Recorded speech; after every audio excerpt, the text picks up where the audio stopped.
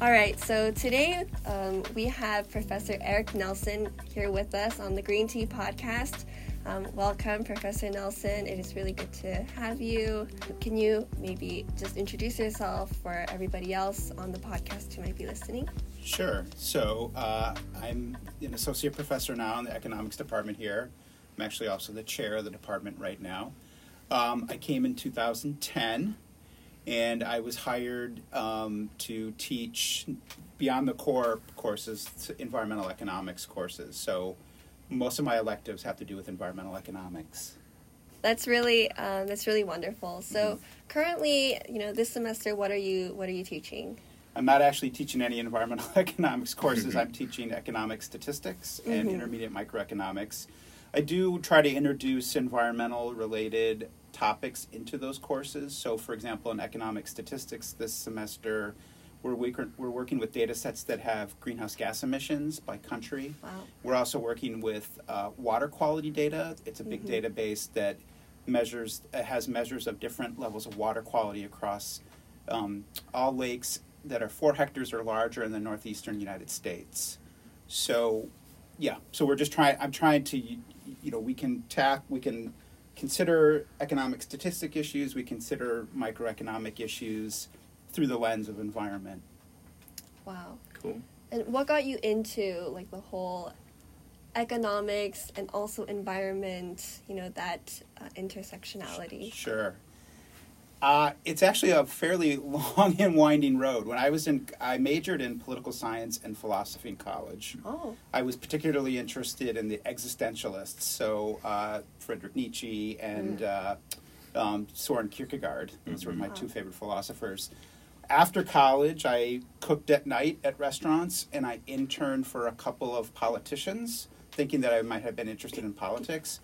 Quickly discovered that I didn't like partisan politics, but I was interested in policy making. So I then eventually went and got a master's degree in public policy from the University of Minnesota. And while there, I took a couple of courses on environmental and natural resource economics, and that's where I decided to focus on economic policy. So then from there, I was hired to work at a consulting firm in Washington, D.C., where most of our consulting work was with the U.S. EPA, Environmental Protection Agency, and with the Department of Agriculture. And so that's where, and then because of those courses I had taken in my master's program in environmental economics, the professors I had encountered there encouraged me to come back and get a PhD in environmental economics. So I eventually then went back to the University of Minnesota and got a PhD in applied economics with a specialty in environmental economics and conservation biology, actually. Wow. So that's cool. Wow. And what kept you here at Bowdoin? Well, they gave me tenure, so they didn't run me out of town. So that was one of the reasons I stayed. I enjoy the mix of teaching and research. I had other opportunities. Bowdoin wasn't my only choice. And those other schools I would have gone to were large state schools, and I would have had a lot more opportunity to do research, and my teaching responsibilities would have been a lot less. But I wanted a better balance and mix of both teaching and research, so a liberal arts college like Bowdoin was kind of the best fit for my interests. So you're also part of a group of faculty members at Bowdoin who work on the environmental aspects of campus. Could you tell us more about your role there and why having economics in the discussion is important? Well, so it's a Sustainability Implementation Committee, right? So we know that Bowdoin, for the last 20 years or so and continuing forward, has had kind of a long run plan to eventually, I guess, make the campus carbon free, and also to improve, for example, the water quality on campus, to make the campus more sustainable, reduce the amount of waste that the campus produces, etc. It seems like since I've been here and since I've been on SIC, I guess that's a good acronym for the committee, we've primarily focused on the greenhouse gas goals for the campus. So when I first started on the committee, that's when the Bowdoin community was kind of finalizing some of the larger solar deals that have actually come to fruition now. So we've got their big solar farm near Farmington, Maine, that provides. It actually obviously does not directly create electricity that we consume on Bowdoin's campus, but Bowdoin gets credit for funding or financing the renewable energy that's created and consumed, probably up closer to Farmington than it is here. But then I was also on the committee when the deal was finalized, and then when the construction of the large solar array on the former naval base was completed. And so primarily some of the bigger issues that we've talked about in the committee is how to move forward with more ambitious greenhouse gas reduction goals. So for example, as you know, we have a boiler on campus that produces the hot water and the heat, and that runs on fossil fuels. So there's been discussion about how can we create warm water, how can we create heat on campus that doesn't rely on the burning of fossil fuels in that plant. There's also been talk about this is the other one. The other big focus has been on because we're not completely, as of this year, we were not completely 100% green energy or electricity. There was a lot of talk about how do we buy credits and renewable credits and offsets that make up for the gap between the amount of electricity we produce on campus that's green and the amount of electricity that we consume that's not green. Yeah. So I just want to backtrack a little bit for the any of the listeners here who might not be familiar with some of the terms that we're speaking about here. So you're mentioning the renewable energy credits that we are getting, and then also us partaking in offset markets. So can you explain it in simple terms for any of our listeners to understand, and then again in the context of Bowdoin and how we're planning to kind of go forward with those? So when states started creating goals for how much of their electricity should come from fossil-free sources, they had to create kind of an accounting system for that. So the idea was that, let's say the state of Maine wanted to have 10% of their electricity be created by fossil-free sources. So if to ensure that happened, what they would do is that if any utility that created or sold electricity in Maine created some electricity from a renewable resource, they got a credit for that. And by the end of the year, in total, if there were like 1 million kilowatt hours of electricity produced, 10% of that, you would have to have credits or RECs that accounted for 10% of that electricity production, right? Then Maine would have, the utilities that participate in Maine's electricity market would have fulfilled their requirement for a 10%. So sometimes there are utilities or wind farms or whatever that create additional RECs that they don't need them for their own requirements, but they're willing to sell them to others who are short of meeting their, kind of requirements under different state policies. So there's this market then for these tradable credits that are created when someone generates electricity from a fossil-free use. So Bowdoin was buying those. Like, for example, I remember a couple of years ago we were buying some credits from a wind farm in Oklahoma. We've also bought credits from a waste facility in New Hampshire that turned the methane that was emanating from the decomposing waste into a natural gas that was burned and used to create power. So we used to, Bowdoin bought those because let's say, if we were using 10,000 kilowatt hours of electricity on Bowdoin's campus, but only 5,000 of that came from renewable resources, the other 5,000 kilowatt hours had to be accounted for somehow, so we would buy those credits. So when Bowdoin, in I think it was 2016 or 17, first announced that they were 100% carbon free, some of that was not actual. It was not that we weren't actually producing or using fossil fuel energy. It was that we were compensating for or making up for that by buying these credits. But now, I'm fairly certain, I'd have to clarify this, but I'm fairly certain, given the solar array on the naval base, given the solar array up in Farmington, et cetera, we no longer have to buy credits to claim that Bowdoin is now 100%, at least on the electricity side. Not the hot water, not the heating of buildings, et cetera, not the air conditioning. Well, yes, the air conditioning would be because that's electricity based, but yeah. And does the locality of where you buy those, credits matter in any way? So that was also a discussion, right? This idea that we were buying renewable energy that was created in the Midwestern United States, and could we support efforts to create renewable energy in Maine or New England in general? So that's why I think the school was particularly excited about the Farmington project, because that was at least that, even if that electricity wasn't being directly consumed on Bowdoin's campus, it was being consumed nearby.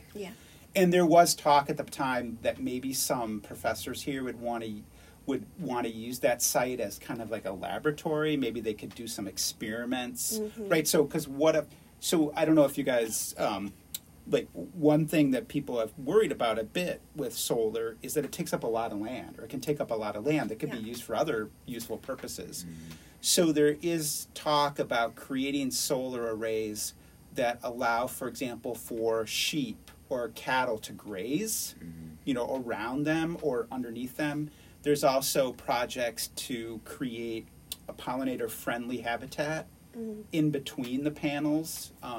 So there was some talk at that time of that maybe we could do experiments or investigate ways to create dual land uses. I don't know if that's actually happened. I don't know if any of the biologists or ecologists on campus have actually created any kind of working relationship, but it's on a farm. This is a large farm near Farmington.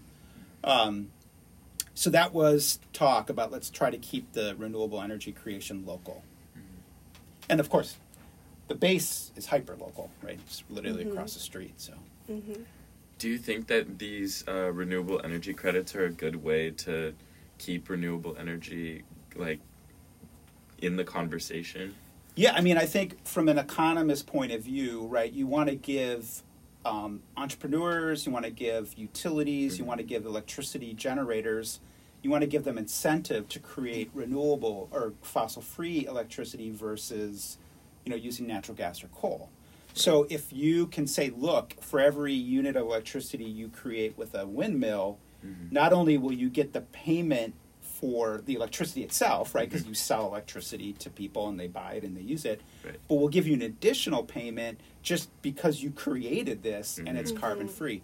So as an economist, the way that the way I would promote the acceleration in our changeover from a fossil fuel-based economy to a carbon-free economy is we need to give people monetary incentive to make that change, right?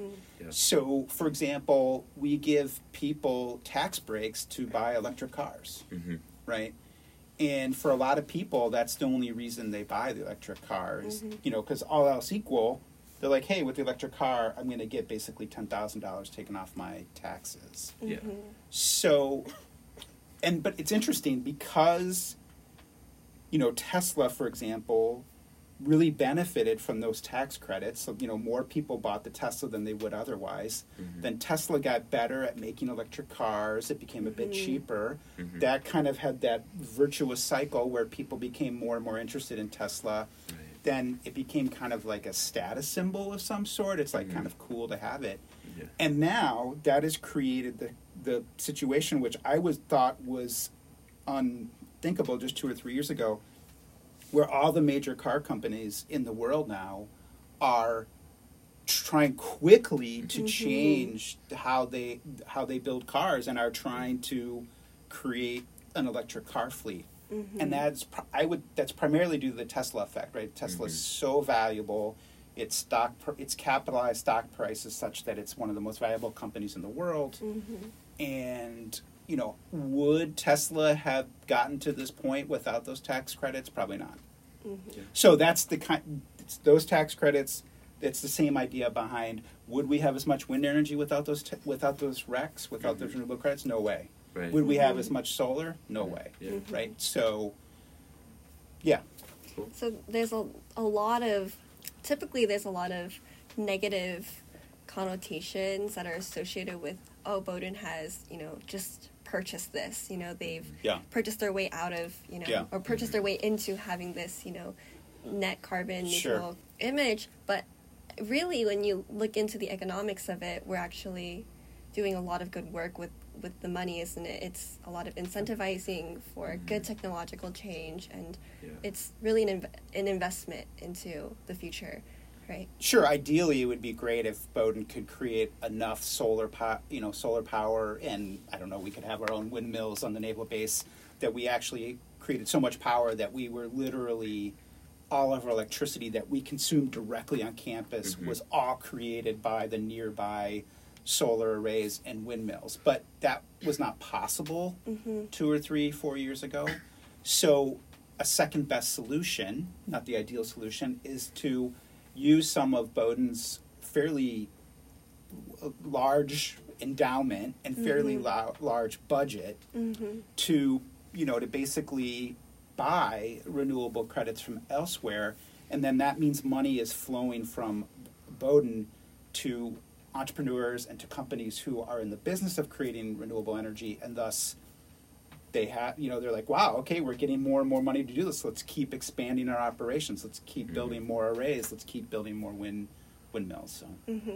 So now Bowdoin is a lot more focused on the heating plant, right? How do we create this low temperature hot water that's going to kind of reduce our reliance on the heating plant? And this is part of the new climate action plan that will be released soon, and you're also on that committee that's kind of thinking through it, right? On the economics front, can you tell us about the financing of the climate action plan, or maybe even just like your thoughts as the climate action plan is being put together and built, ready for release? Yeah, so there are a couple of competing technologies to create this this warm water or hot water that don't rely on burning either natural gas or fuel oil or whatever. So I know that we haven't made a decision about which technology to implement. I mean, there's one common technology for creating hot water and heating buildings, geothermal, and what they're going to do at the two new buildings they're building on campus, the Mills Center and the new museum, is that they're using heat pumps to cool and heat those buildings. Are you guys familiar with heat pumps? No. If you can explain a little, that'd be helpful. So heat pumps basically, so right now, if you go to a typical house anywhere in the country, for heating, it probably burns natural gas or propane, or here in Maine, a lot of actual oil. Oil is burned to create heat in a home. But what this other technology does, this heat pump technology, it actually uses electricity it has a fan system, and I don't know exactly the science behind it, but it has something to do with air pressure and the differences in air pressure. And it basically pumps, in the winter, warm air into the building, and in the summer, it actually pumps cool air into the building. And so, unlike a heater that requires the burning of natural gas or propane, this would heat with electricity. So the idea is that once you can electrify your heating on campus, well, we know how to create fossil or carbon-free electricity. We can use windmills, we can use solar panels, we can whatever. So then we wouldn't need to rely on the burning of natural gas or fuel to create the heat that will go into all the buildings at Bowdoin. Right? So that would mean eventually we would have to retrofit all the buildings on Bowdoin to go from radiator heating to this heat pump, or if we use geothermal. So geothermal is basically in the winter taking the heat that's created underneath the earth and just kind of moving that air into the buildings. So anyways, these two new buildings that are being built right now will be heated in the winter, not with heat produced by burning of fossil fuels, but by these heat pumps. Got it. And Interesting. hopefully we would also have air conditioning as well, right? Mhm. If we use So that's those the air nice thing pumps. about these pumps, is that in the winter, they pump in warm air. In the summer, they pump in cooler air. Mm-hmm. Now, they don't cool as much as an air conditioning unit. So if you really like that severe cold feeling in the summer, like in a hot, you're not going to get that. So we have actually a heat pump in our house in Bath. We live in Bath. And a heat pump can only really, like one heat pump can only warm or cool kind of one area of the house.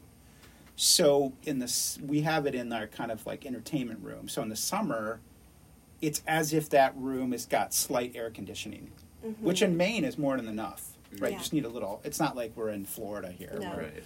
it would be probably harder. But in the winter, what's nice about it is that warm air comes in and it makes the temperature in that entertainment room warm enough that our backup heating, which is based on propane, doesn't have to be used as often.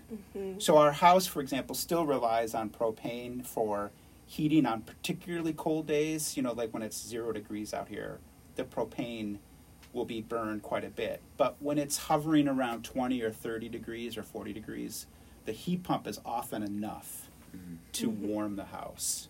Got it. Yeah. And how does cost sort of play into this picture of, whether we're going to be using the geothermal unit or maybe the heat pumps? That's it. I think my suspicion is that as time goes on, I think Bowdoin is hoping that one of these competing technologies starts to really separate itself, right? In the way that, so that, because we don't want to make a commitment now to a certain technology and then find out 10 years from now that technology just never progressed and the other technology took off. Right.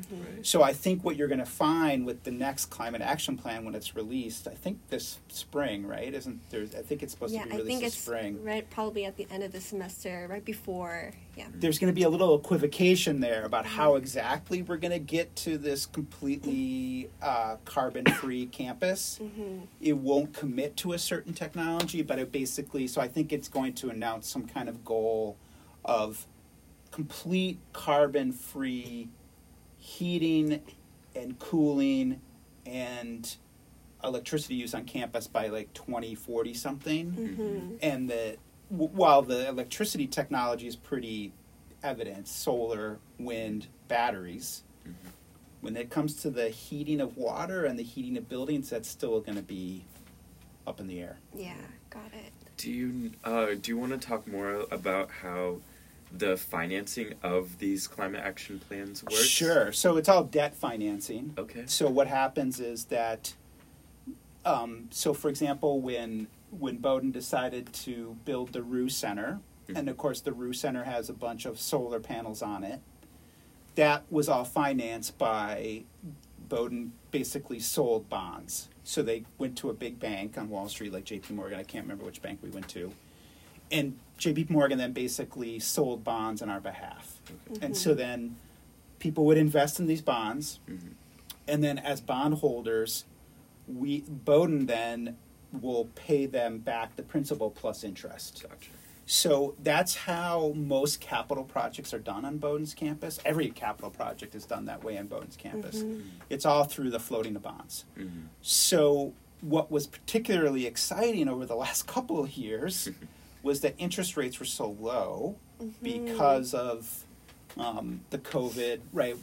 The idea that we were worried that with COVID and that the economy would kind of move into a recession if people didn't keep spending. Right. So interest rates were low, so people would take out loans and buy new cars, etc.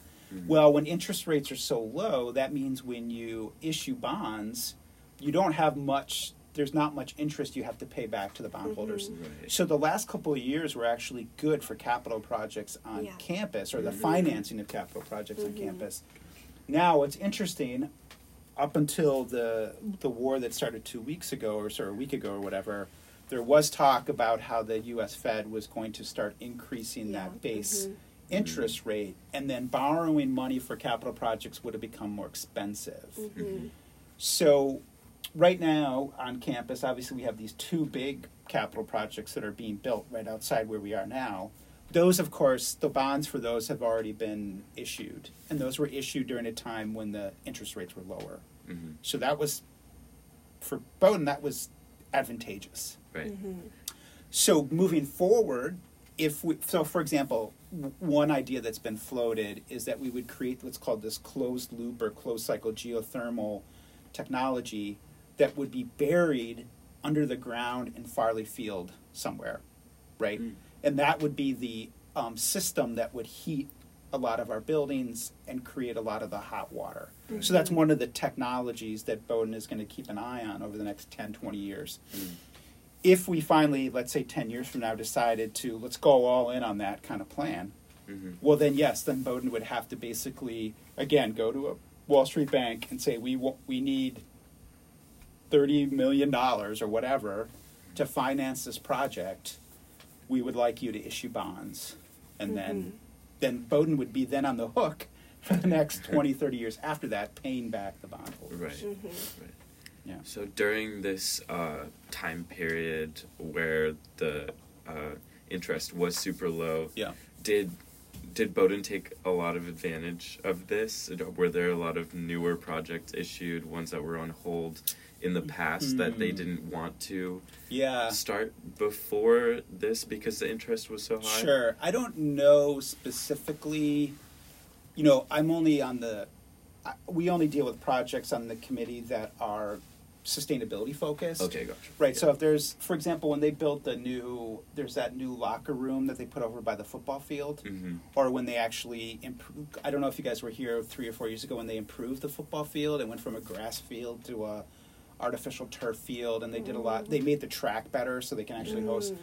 So that obviously required some. I know that a lot of that was funded by a gift that a parent gave, but I also think there was some money raised for that project. So I have no idea how that was done. I didn't get the impression that Bowdoin particularly sped projects up, or they have this master plan, and they actually have kind of capital projects detailed out for the next 5 or 6 years. So, for example, when this is done, when the 2 new buildings are done, I know one of the big next projects is to weatherize and to kind of just modernize sills. Yeah. Like sills, for example, that will improve the energy efficiency on campus because that's a very energy inefficient building. Yeah. So sills will be modernized. I know that's on the table. I can't remember what any other large projects then after that's done, there's going to be a new library built. Oh wow! No, really? That's So, exciting. When exactly that starts, there's still talk. It's still not finalized where that would go. I mean, I know that there's, one of the major proposals is to actually basically level H&L and put the new library right there on that footprint. But then the problem would be, because H&L's got a lot of problems too when it comes to efficiency. One of the biggest problems with H&L are the windows, actually. The windows leak prodigiously, and the retrofit for the windows would be very, very expensive. It's also not very well insulated, things like that. Yeah. So the decision basically was we're going to start with it. We're going to create a new building. So then the issue is if you put it where H&L is now, that means you're going to have a year or two with temporary library. Where is that temporary library? Yeah. Farley. How does, and then the other question is how does Hubbard, because Hubbard, was the original campus library, and of course Hubbard still has, if you guys have been into the stacks in Hubbard, have you been in? Yeah. So there's still a lot of books in Hubbard on the backside of Hubbard. Yeah. So would Hubbard somehow play a role as a temporary library, or would it somehow be accommodated into the permanent new library? Because with Hubbard, once the new Arctic Museum building is created, a lot of Hubbard will open up because all of the Arctic Museum, the actual museum itself, plus all the staff, plus a lot of some of the material that's there will all move to the new building. So there'll have to be a reinvention of Hubbard too at some point. Yeah. So through the years, what we're seeing is that a lot of the buildings that are kind of inefficient, leaking in windows and not insulating well, those buildings are going to be either replaced or weatherized. Right? Yeah, Is that kind of what's going on? Yeah, I think so, and I think that so sills, the envelope of sills, that's like what they talk about, will become tighter. Yeah. Right now, a lot of the older buildings are very, very leaky. Right. My assumption, I wasn't here when they did it, but they redid Adams in I think about 2007 or 8, and when Adams Hall was redone, I'm sure they made the building much more efficient, energy efficient, because that was a really old building. Yeah.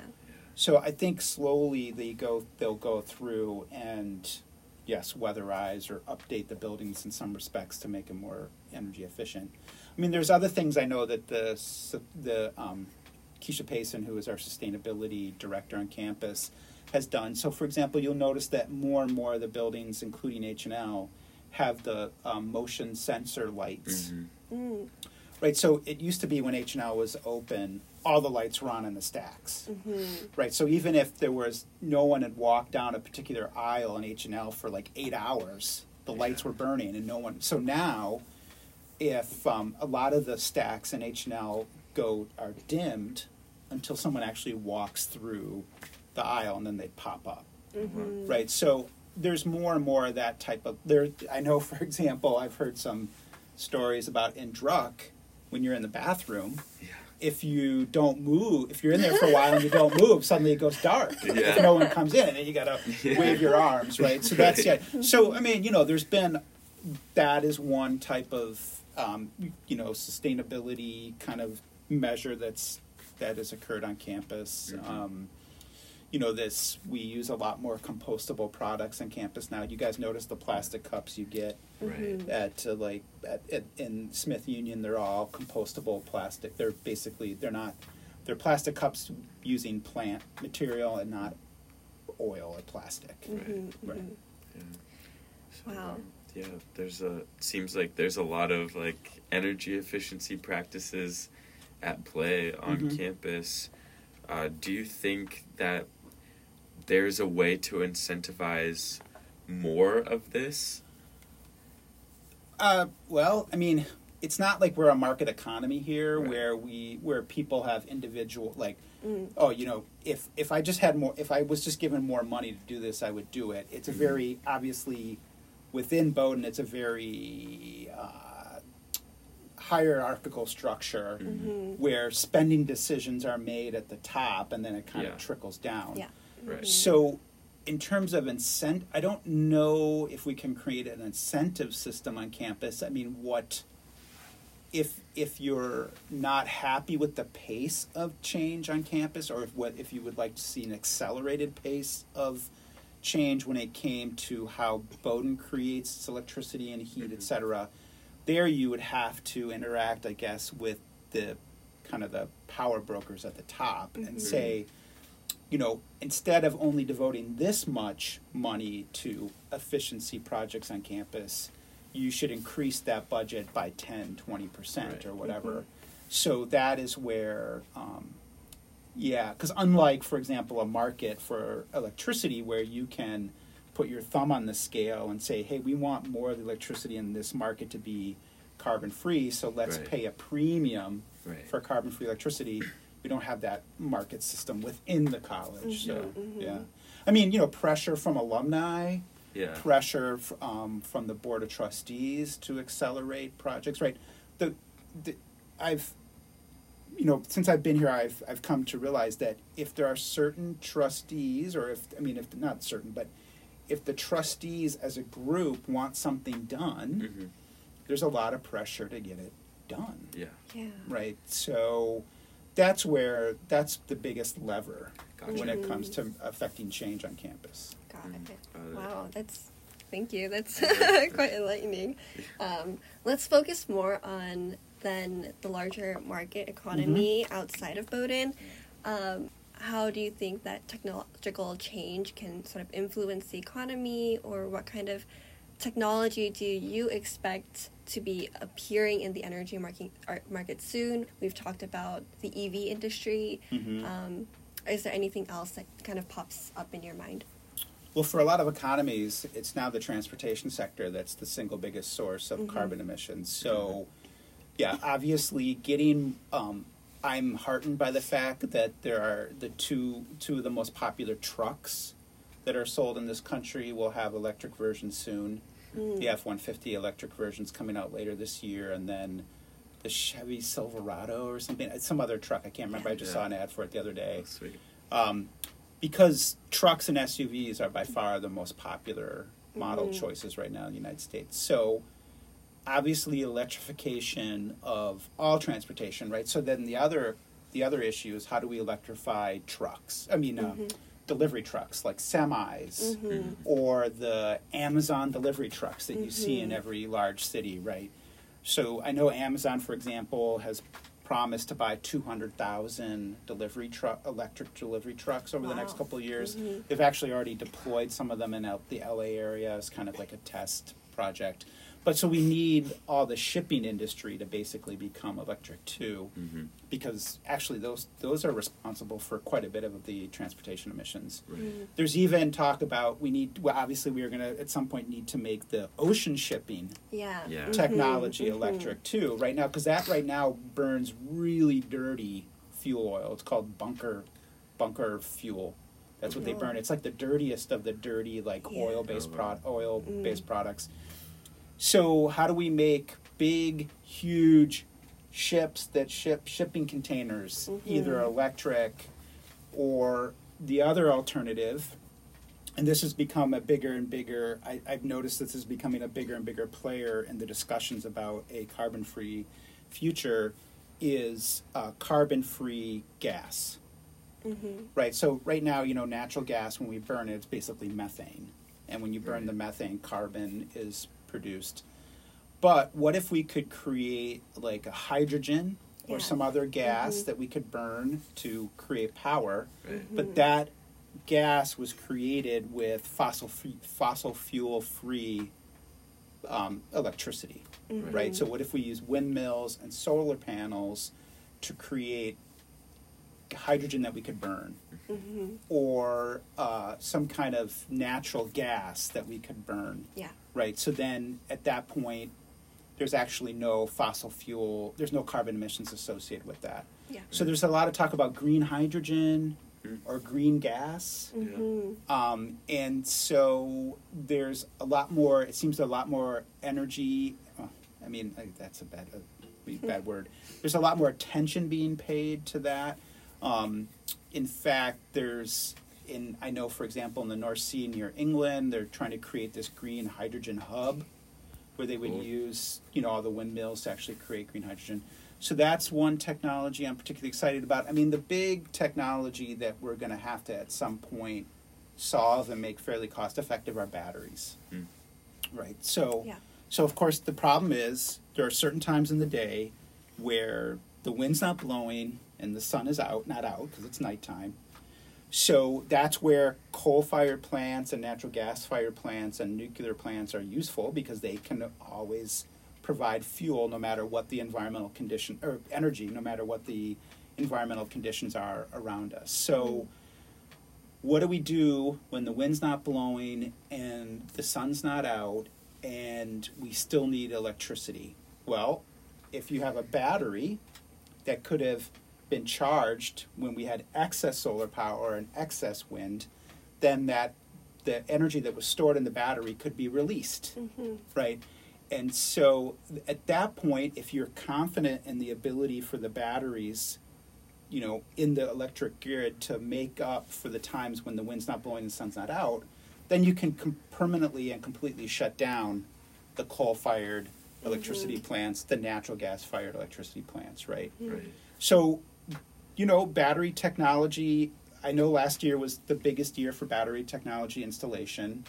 It was the biggest year because it's starting from such a low base, right? So there's hardly any out there. So each year as we add more and more, it's going to seem like the industry is exploding. It is, but it's exploding from such a low base. But because that's the biggest challenge. How do you deal with these intermittent sources of fossil fuel-free energy? It's the batteries.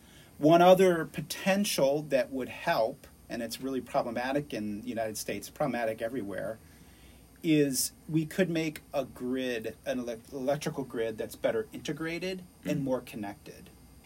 So think about, let's say it's a really windy day in Iowa, and here it's not windy at all, and the sun's not out. And so if we don't, and if we're, let's say so New England, let's say we're primarily, this is, let's say 20, 30 years in the future, and we primarily only have wind and solar power here in New England. But it's a bad day for wind and solar power. But in Iowa, for example, let's say the wind is really excessive, and there's all this excess electricity being generated because they've used what they needed. Right now, it's almost impossible to ship that excess electricity from Iowa to New England because our grid is not connected enough to make that. But if we could, so for example, that's why I was actually disappointed to see the hydro line project defeated in Maine last fall. I actually wanted that clean power corridor to pass because that was going to take hydropower produced in Canada. There's excess hydropower in Canada, Quebec, because they can't use all that hydropower. It just goes to waste. Oh, wow. And that was going to ship it down to Massachusetts and help Massachusetts fulfill their goal for 100% renewable energy. And so that's an example where in this country we're going to have to become much more accustomed to large projects that involve wires and poles stretching across the country, because that's the only way we're going to be able to fully utilize wind and solar and hydro that's generated in one spot but needed in another spot. Because otherwise every spot's going to have to create enough renewable energy for themselves, and that's very expensive. That's so much redundancy in the system, where you could just be smarter and bring excess renewable, excess green energy from one part of the country to the other. Do you also see maybe EV charging stations or the lack of those as maybe like a potential, obstacle to overcome as well? I think maybe charging all those, say, like Amazon delivery trucks. How would we be able to? I think what I heard about the current EV charging stations today is that it takes kind of a long time for those vehicles to charge. It depends on. So there are rapid charging stations, right? Okay, yeah. So I have an EV, for example, and I charge at home sometimes, and we just have a typical 120 volt plug-in. It's called a trickle charge, and it does trickle, right? If you wanted to charge from 0 to full capacity, it would take you probably 36 hours. Oh, wow. Okay. But on campus, we have some of the fast charging stations, and you get a lot more power much more quickly. Okay. So obviously, think about it now. If you're out of gas in your gasoline-powered car, you can have a full tank within about 5 minutes. You go in, you have to wait a couple of minutes at the pump, and you're done.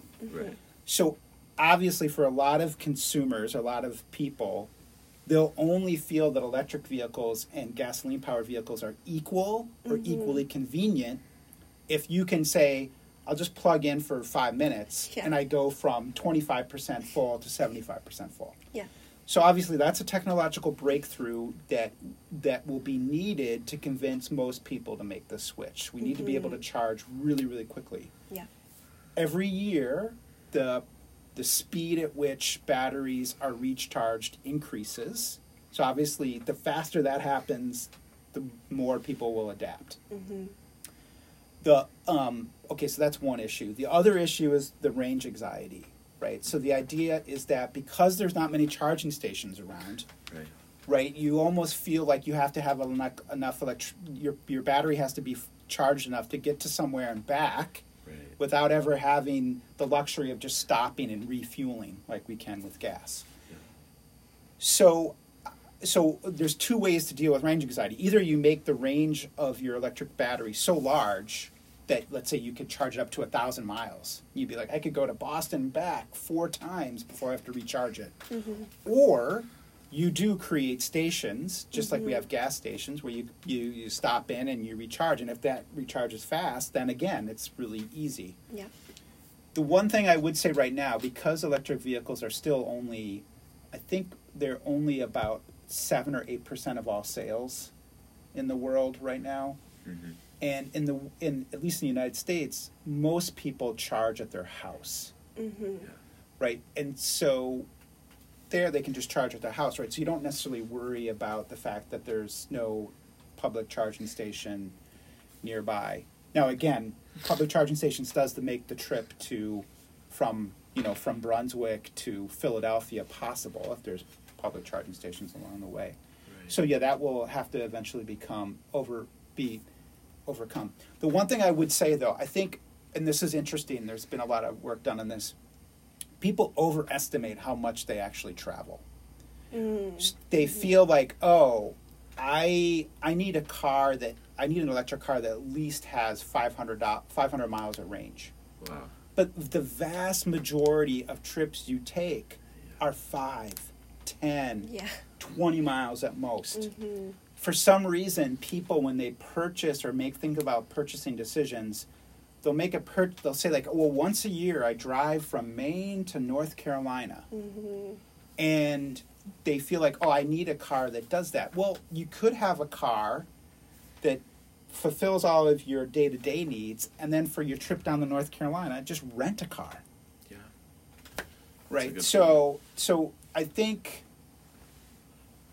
you could easily deal with the fact that there's a lack of charging stations right now, and that the range is not. And then when you do find a charging station, you might have to sit there for 2 hours or an hour and a half or an hour to wait for the charging to completely go through.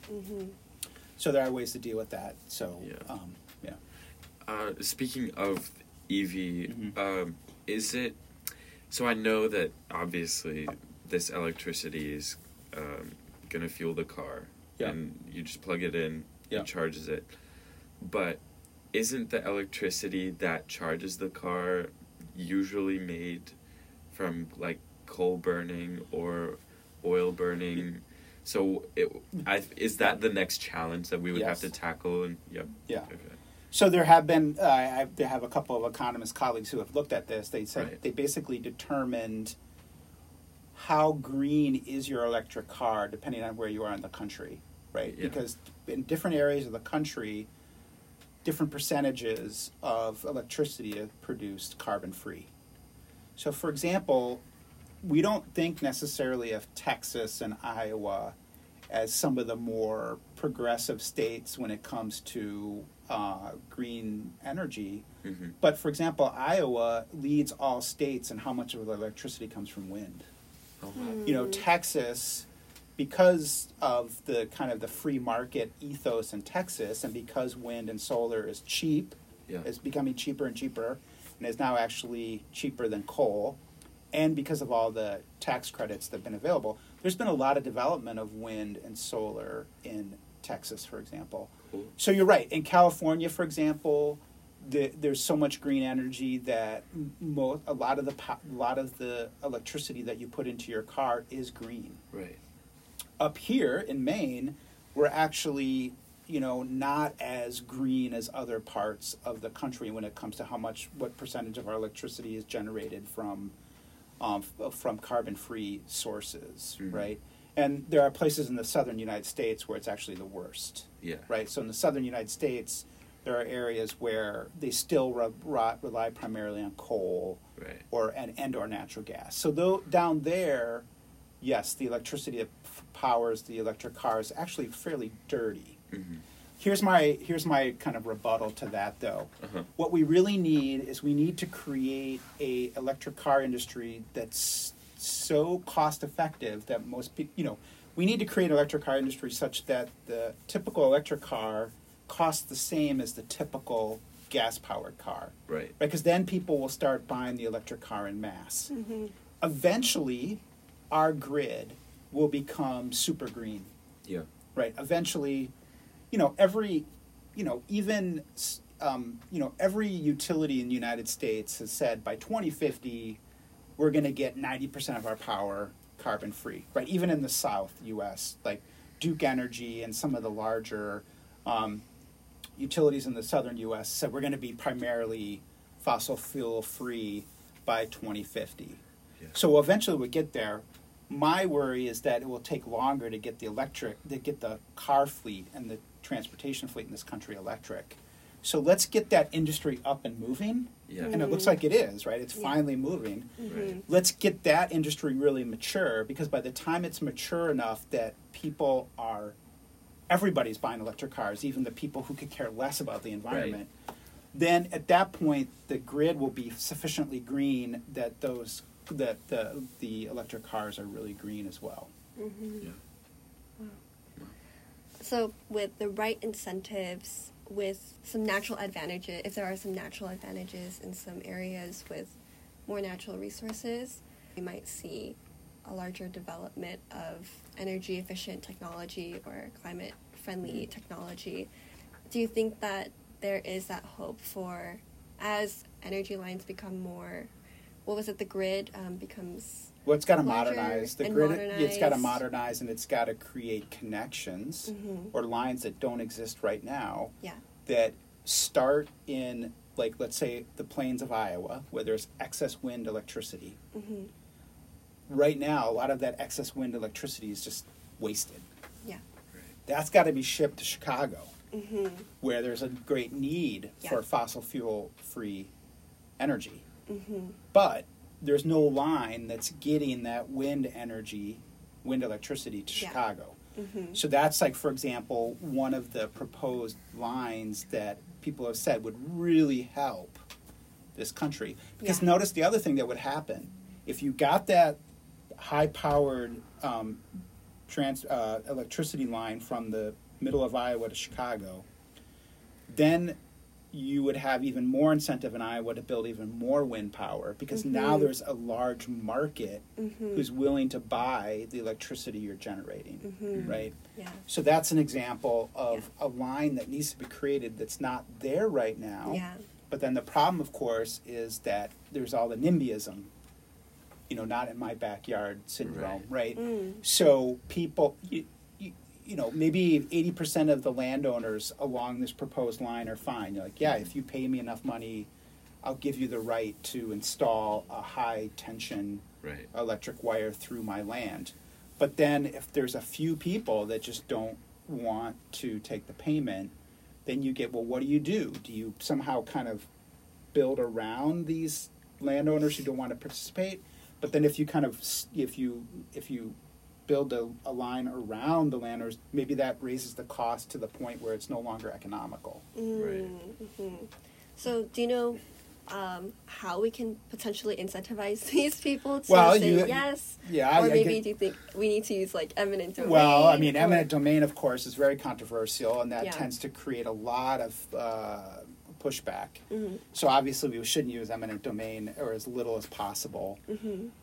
I mean, I guess one idea is if you throw even more money at them, maybe at some point everybody has a price, right? One thing that I've always been a little curious about, I had a sabbatical year a couple years ago, and I spent it in Sweden. And a lot of the electric power lines in Sweden, they bury. It's underground. Nice. Right, so, and that's expensive. And in some parts of the United States, for example, it would be really difficult. Like here in Maine, it's actually difficult to bury lines because it's such a rocky substrate. But in the Midwest, United States, where it's just soil, like good farm soil, it may not be that prohibitively expensive just to bury the line. And you may find landowners much more willing to participate if they're said, look, do you mind if we bury a line 30, 40 feet under your land? You're not going to get electrocuted or anything like that. And we'll pay you for it. And then they'd say, sure, okay, because it's buried and it's out of sight.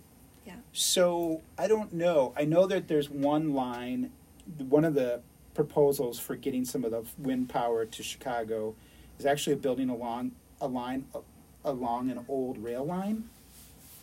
So, the rail company owns the line. So as long, there is no private property. I mean, other than the rail line, there's no other private property they would have to deal with. So that's one consideration, is using corridors that already exist in this country that were created for other purposes that would minimize any of the kind of conflict with private landowners. So rail line, the old rail lines that that are not used as much anymore because in the 20th century and the 19th century, or especially the 19th century, rail was so important to our economy, but now we don't use rail as much as we used to. So could we use old rail lines? I don't know. Mm-hmm. So the last question that we normally ask all of the podcast guests for the Green Tea podcast is, what does sustainability mean to you? Oh, what does it mean to me?